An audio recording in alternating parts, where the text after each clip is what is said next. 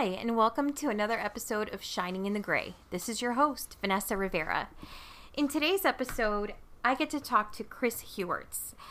Chris is an Enneagram teacher, he is a writer, and he's co-founder of Gravity alongside his wife, Felina, who I absolutely love, by the way.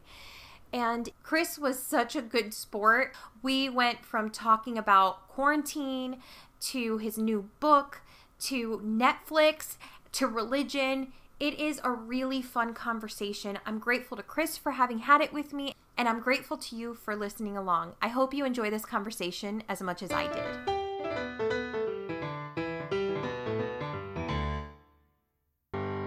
I have to tell you that when I invited you to be on the podcast, I had my computer open to your request screen on Gravity all day, completely filled out, having a complete existential crisis about whether or not I should click send, because all of a sudden you weren't just Chris who I talked to, you were like the Chris, the author, Enneagram teacher Chris. And I was like, ugh! And all of a sudden it was like, yes, I swear to God.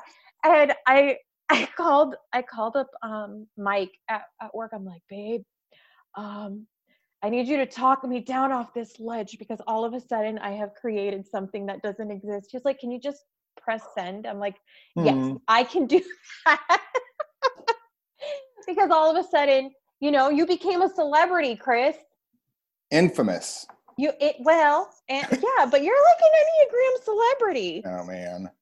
What is that like? Because you are now, for our kind of generation, you are the Richard Rohr. You are all of these people for us. Oh, you're no. that new generation. Oh no. Here's the thing. I understand that some of my work has become visible, but visibility of work doesn't make somebody more of an expert or offer more credibility to who they are. So I think what's great is I'm still the same little shit that I've always been. Bummer is if it disappoints people to find out that I'm human, sorry, that's a bummer. But hopefully that's actually the upside of it. It's like if there is some visibility around some of my work and it actually shows people you can just be yourself and be human. Awesome. So yes, all of that. And I think that within the realm of Enneagram and within the realm of self-actualization and all of that, there does have to be voices that start to come up above the noise, and yours is one of them. And I don't know that necessarily makes it doesn't make it that other voices are not important, and I respect how humble you are about that, but it does say that something about the way that you're bringing forth your knowledge is resonating.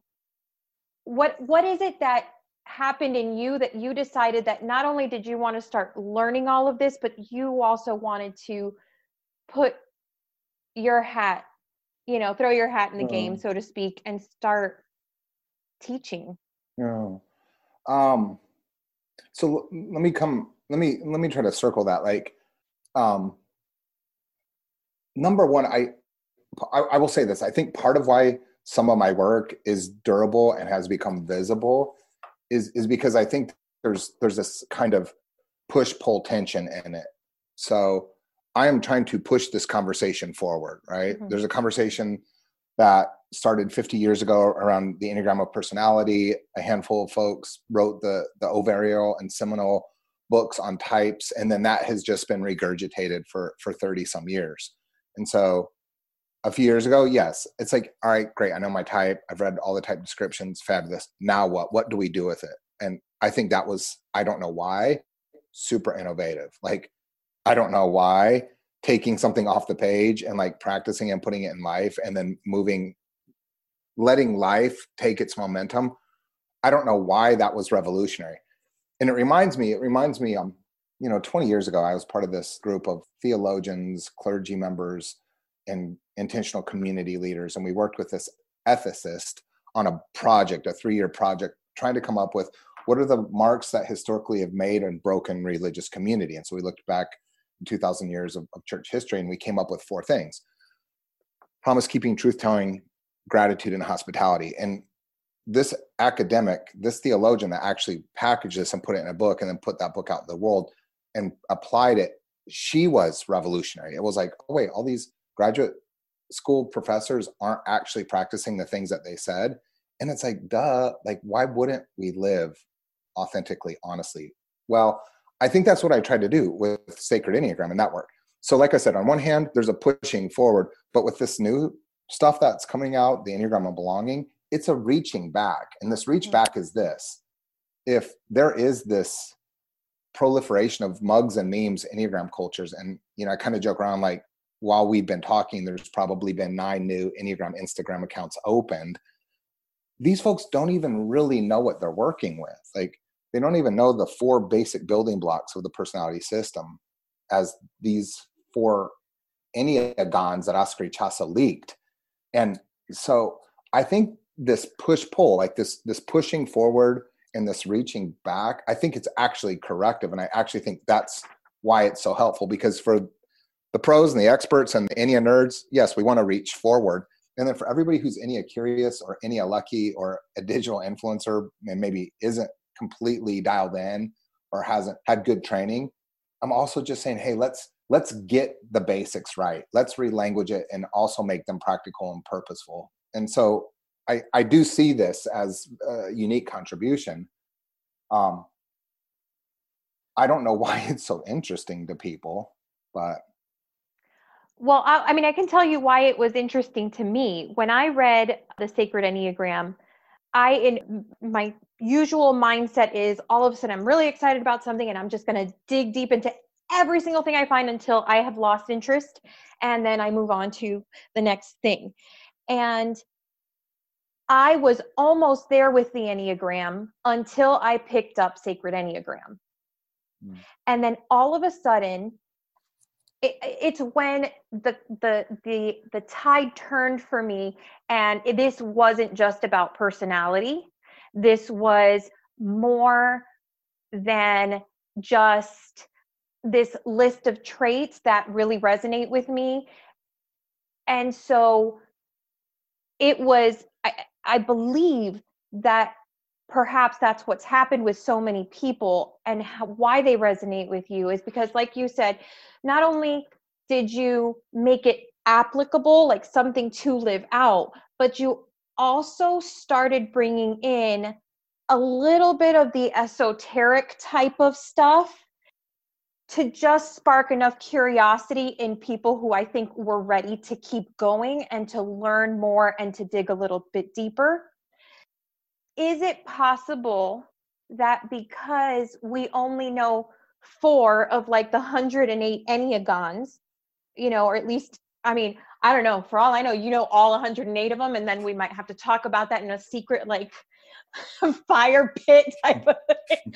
But like, is it because we only have that available to us that maybe some of us aren't able to dig deeper? Does that make sense? Are you kind of following a little bit where my brain's going? So I will say this: I think I have chased down so much of this obscure and lost material that the Arikan Institute has kind of hidden. And of course, some of these things, the Arikans sign contracts, and they promise never to share any of it, and when they die, they return it to the school. And somehow I found some of these things at used bookstores. So it feels kind of like secret knowledge that nobody should actually have. But I think I've actually seen around 60 or 70 of those different Enneagons. I think the ones that Ichazo shared with Naranjo in Chile, and the ones that Naranjo actually worked the personality system out of are really fundamental to what it is that we're working with. And it's probably more than enough for most people. So yes, like, you're right. Like there are some of the more esoteric aspects that I do try to bring into this. And I think that's because they are full of mystery, and they are full of potential, and the power to wade through those murky waters and to go deep into this space. Oh my God, like who knows where we could take this. Right. So I do get frustrated. I get frustrated with like the spinning of the wheels, the regurgitating of old ideas, the reducing it down to quirks and caricatures and foibles. Like it's funny. It's endearing. We can laugh and roll our eyes and pinch our nose. But I kind of like this idea of like, what's it going to take to bite through my bottom lip? Like, how hard can I make this? And how honest can we be? And in this, this next book that I have, Brene Brown wrote, The Ford, and one of the things that she wrote in there was what she respects about my work is that it's unapologetically nuanced, that it's difficult. Like I don't make it easy for people. And I actually do. I want to, right? So my mom will read it and understand it, but I'm also not going to skip over the holy ideas in case my mom's like, I don't understand what an unobstructed view of reality or psychocatalyzer is. And it's like, well, let me help you. Yeah. So that's what I'm trying to do, I think. Yeah. I can't wait until the book comes out. Mm-hmm. And I'm looking forward to that. And I'm looking forward to what it starts excavating for people as they dig into it and do all of that.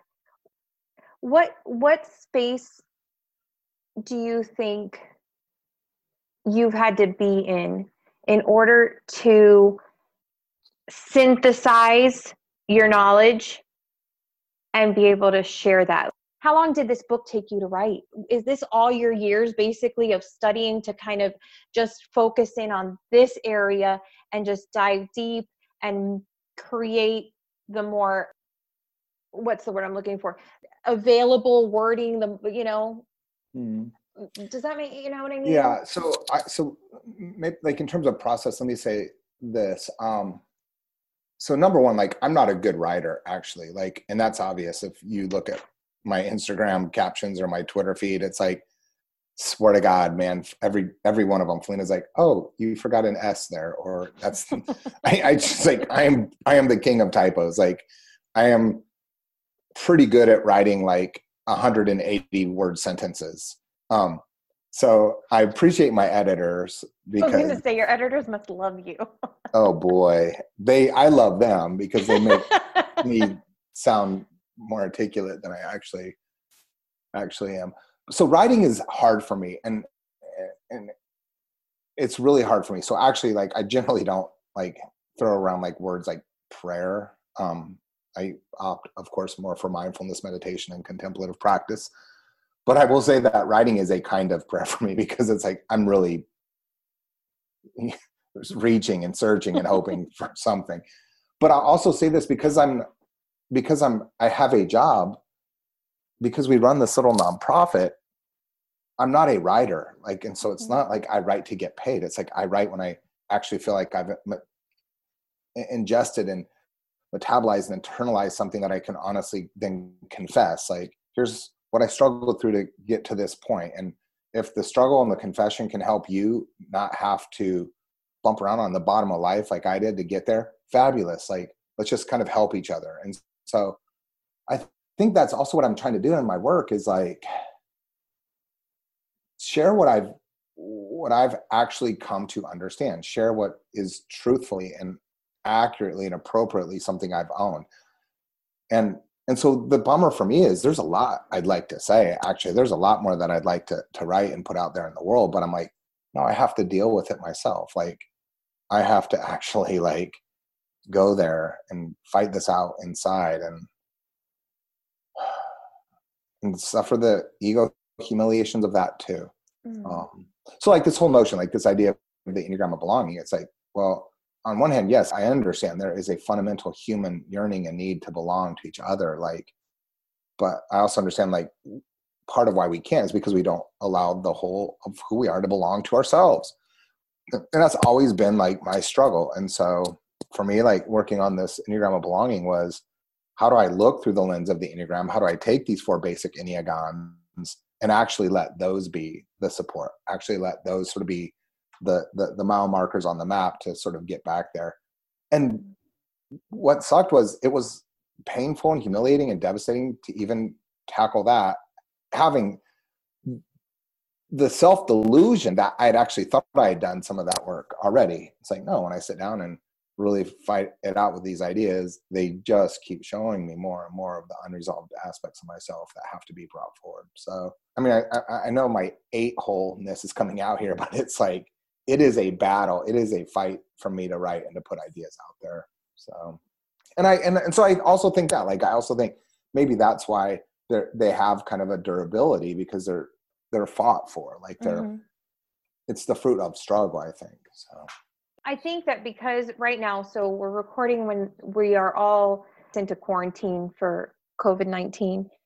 And when you're talking about that fight and that struggle, we're all at odds with this virus. We're not only trying to figure out distancing and physical distancing, and well, what does that mean, and how do we keep ourselves safe, and what, and all of this inner turmoil that arises from just that alone. And then we are stuck at home battling our inner demons in ways that I think a lot of people have not had to do either ever or very few times in their life. What do you see happening? And I suppose I'd like it to be through an optimistic lens, because that's how I operate with you. What do you see happening once we're at the end of our rope, all of this time we're having to spend alone and really battle out our shit? Yeah. So here's the bummer. The bummer is we're creating the new future right now with our routine or lack of routine. Like, we're creating the future me by staying up and watching all of Netflix, or like burying my face in the terrible news and letting it wind up my dread. We're creating the new me, like if I can sleep in and piss the whole day away, or if I get up and actually make breakfast and make decisions and like start it off right. So I actually am super curious to see if we're going to collectively go towards a better sense of who we can become in health, or if we're actually going to go into like a real rut of like, man, we're just more apathetic and lethargic and we've acquiesced and given up. My hope is that there's enough of us out there pressing each other towards the possibility that the new we will be a healthier, more reflective, more resilient new we. And then that will actually be closer and we'll be more connected, and like we'll actually affirm our need for each other. Right. A friend of mine was on a jog the other day in her neighborhood, and she saw like some little kids had taken chalk out and made, on the sidewalk, the hopscotch grid, but then above it, they wrote, "Stay 6 feet apart, but closer than ever." And I just thought, man, that's what we have to do. That's where we're going to be. And so I hope when people can go outside again and go back to work again and go to a cinema or a bar again, that there'll be a different kind of closeness and a different kind of connection. And I hope to God that, in real time, as our brains are changing, and it's like, man, every surface is toxic and I can't touch a doorknob or hit the button on my elevator in my condo building or whatever. I hope those things actually aren't changing us for the worse. I actually hope that for those of us who lack some self-preservation, maybe this is going to help us grow in some self-preservation. Yeah. For those of us who kind of lack like the social drive to make connections and really belong, hopefully this is going to help those people realize, no, I actually need those connections and I need to belong better. But it's hard to guess, man. Yeah, there's no way of knowing. It doesn't seem like we're going to all come out on the other side of this better, but I hope so. Well, and not to mention, I think we went into this with in a climate of extreme fear and a very aggressive fear. That's just been at least the culture. I can't speak for anywhere else, but in the United States, that seems to be the general culture. So I would like to be super optimistic, but I see what you're saying in that we're already coming into isolation in a culture of aggressive fear. So what does that mean for the individual? Yeah, I was curious, and I do believe, and I think I had mentioned this to you, that Gravity, you and Felina's nonprofit, like, I feel like it truly needs to survive this, because I do believe that now more than ever, it is nonprofits like you guys that are going to help us move forward, who are going to help us to expand our understanding of ourselves and each other in this very strange world that we're living in.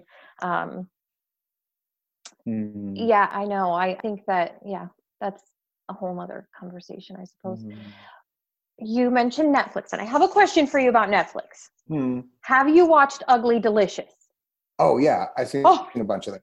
I'm obsessed with Ugly Delicious. Obsessed with it. And here's why.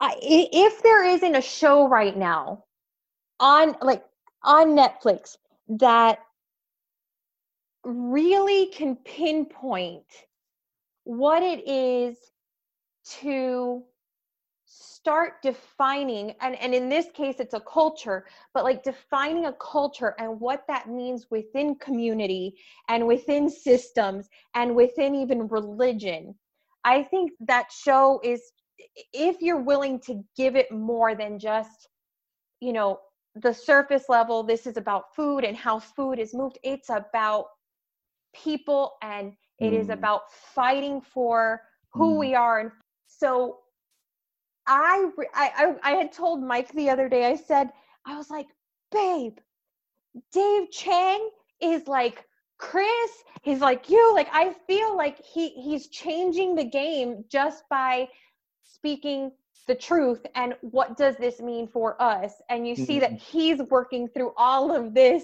in his own time. And he's like the food version of like Enneagram Chris. I don't know. But what within our world of systems and structures, and in the United States, the evangelical kind of construct that we have, that is really more of a political construct, in my opinion, that we all participate in one way or another, sometimes whether we realize it or not. How does your work enable us to start moving and having less fear of the structure, less fear of the institution, and move into a true community of understanding one another without the barrier of other? Yeah.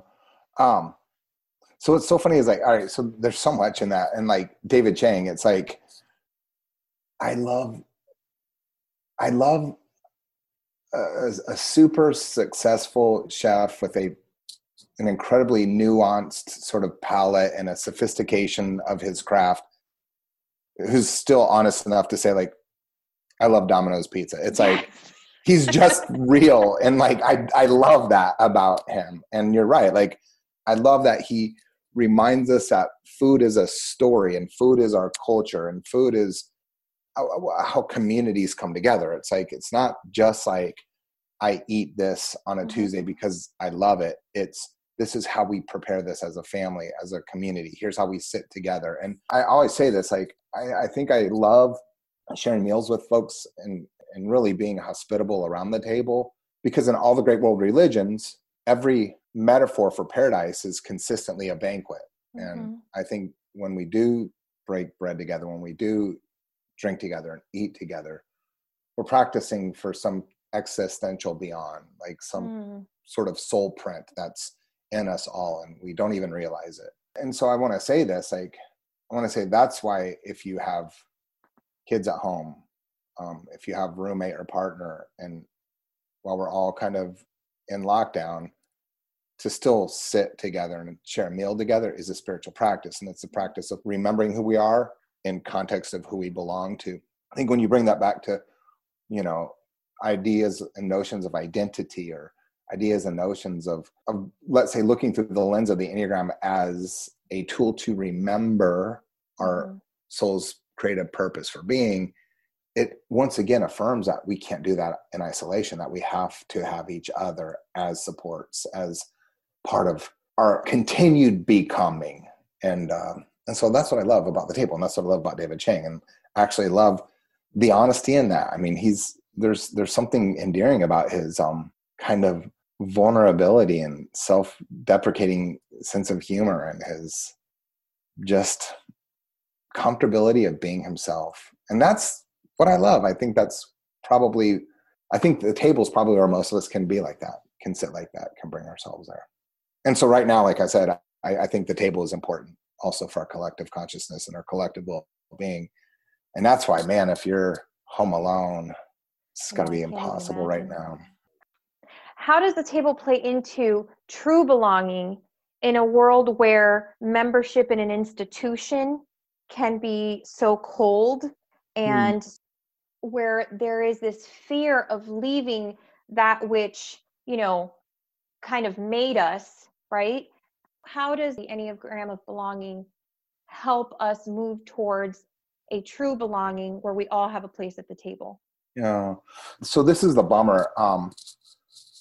And maybe we've talked about this before, but in the new book, I actually sort of throw that old notion of the conditions of belonging out there and kind of expose it for what it is, right? Because like your kids, like when your kids were born, they belong to you. That's what family really is. And it doesn't matter if they're beautiful or goofy looking or had all their fingers or toes or extra fingers and toes. Nothing could have made them not belong. Like, you're the mom, they're your baby. Like, that's family. Sure, they grow up a little bit and then they have to learn how to behave. So probably don't cuss at school, probably look both ways when you cross the street, probably don't, steal your siblings' toys, whatever. Even if they misbehave, they still belong. And then when they get old enough to really kind of consider what spiritual tradition they may align with or political affiliation they may sort of have bias towards, they might not worship like you, they might not vote like you, they may actually believe very differently than you do, but they still belong. So that's family, belonging, regardless of behavior, regardless of belief. The bummer with religion is you have to believe the right thing to get in the door. And then you actually have to prove fidelity to belief through right behavior. And then your belonging is conditional. And that's worn out, man. And that's worn out because religious communities that metaphor themselves as a family are actually doing a disservice to what we think family is and what we think community and belonging is. So I think that's kind of, I don't want to say like the urgent work of everyone, but I do think practicing radical inclusion for ourselves leads to the ability to include everyone else. And this is where belonging is also sort of seen in how society wounds itself. When I do not allow every aspect of myself to belong and I internalize that and I perfect it, then yes, I project it. And that's where we create the margins, and that's where we push people to the edges. And that's where people are languaged and labeled as an othered. And that's a bummer, Yeah. I think that's what your work is. Until you can belong to yourself, then you can't almost belong to each other in a way that is wholesome and loving and beneficial to the community. What do you hope people get out of your new podcast and the book? Well, I think with the book, like I said, I want to let the book be a gift to the community out there of folks that are actually taking their work with the Enneagram seriously. And I want that book to really be a kind of like a compassionate guidebook to understanding the fundamentals of what it is that we're working with here. I've kind of described it like this, like, I guess like, could it be 12 years ago, maybe 12 or 13 years ago, Felina and I did the Camino de Santiago. We walked 800 kilometers across northern Spain through the Basque country. And, every day you look for a place to eat and every day you look for a place to sleep. And so there's these monasteries and convents and albergues for the pilgrims. And you walk through every day, like a number of just gorgeous little Spanish villages, you know, some of them 40 people, some of them 340 people. But in every little village, there's always these gorgeous little cafes and these gorgeous little bars. And you can get a glass of wine and some tapas, but they all have this classic Spanish tortilla, right? This kind of 3-inch thick sort of potato omelet, egg omelet. And I love it when it's prepared well, because it's just simple and it's perfect. And there's just something about it that's just smashing. So this year I've been trying to like make the perfect Spanish tortilla. And I think what surprised me at the very beginning was it's only 4 ingredients, like potatoes, eggs, onion, and olive oil. That's it. And when you actually, you know, cook those onions down, none of those ingredients actually have much flavor. And so what you kind of learn when you start to make a Spanish tortilla is it's about honoring and respecting the ingredients, knowing how to prepare them, knowing how to find the best. And then it's actually all about technique in cooking this dish. And if you have really bad technique or really bad ingredients, you can totally screw it up. Like there's a way to actually make this terrible. I think that's the gift I'm trying to give to the Enneagram community is, hey, there's 4 really simple ingredients to this whole personality thing. And if you don't understand them, or if you have bad techniques, you're going to mess this up. So let's just do something very beautiful and do something let's offer a gift to each other with clarity around the very simple ingredients. And I think that's hopefully what people take away from the book. Like, oh, this is a gift. Like this helps me understand what I'm working with and how to work with it. The podcast, man, this first season on this podcast, I just chased down my teachers, and I honestly wanted to get out of the way. Like there's very little commentary from me at all in these conversations. It's helping make them more accessible. It's helping for some people, maybe taking them off a pedestal and showing their human side. But it's also letting these folks just have candid conversations about their own journeys and their own processes without having to teach Enneagram or talk about what's it like to be a 1 or a 2 or a 3. It's just, I think it's hopefully going to be really fresh. And I do hope this podcast will actually humanize this larger Enneagram community too, so that we're not, yes, we have to honor our teachers, but we're not creating unnecessary distance between us and them. And I think you put the perfect words to what it is that you've done with the work, and that you've humanized it and made it to where we can understand and we can dig deeper and we can continue forward. So I'm very grateful to you. You've put up with me for a very long time. No way, you're amazing. Not only today, but for the last few years. So thank you for that. No, I mean, you're amazing. Like you give me hope. Like you show me what it looks like for somebody to like slug away at the difficulty of living with the best of your humanity, what's misunderstood in it, and, you know, observing your own inner resistances, that we are basically always our own worst enemy. Like we don't have to do the things ourselves that we often do. And it's like, you actually show me how like this teaching actually does lead to freedom. Actually, you're liberated. And like, that's the greatest evidence of any of these things, is seeing it in someone's life. So hooray for you, actually. Cool. I really appreciate it that you did this, Chris, because, well, first of all, what you just said just really touched me. And now I'm feeling shit because I've been home for 3 weeks and I've got shit to do. So I'm very grateful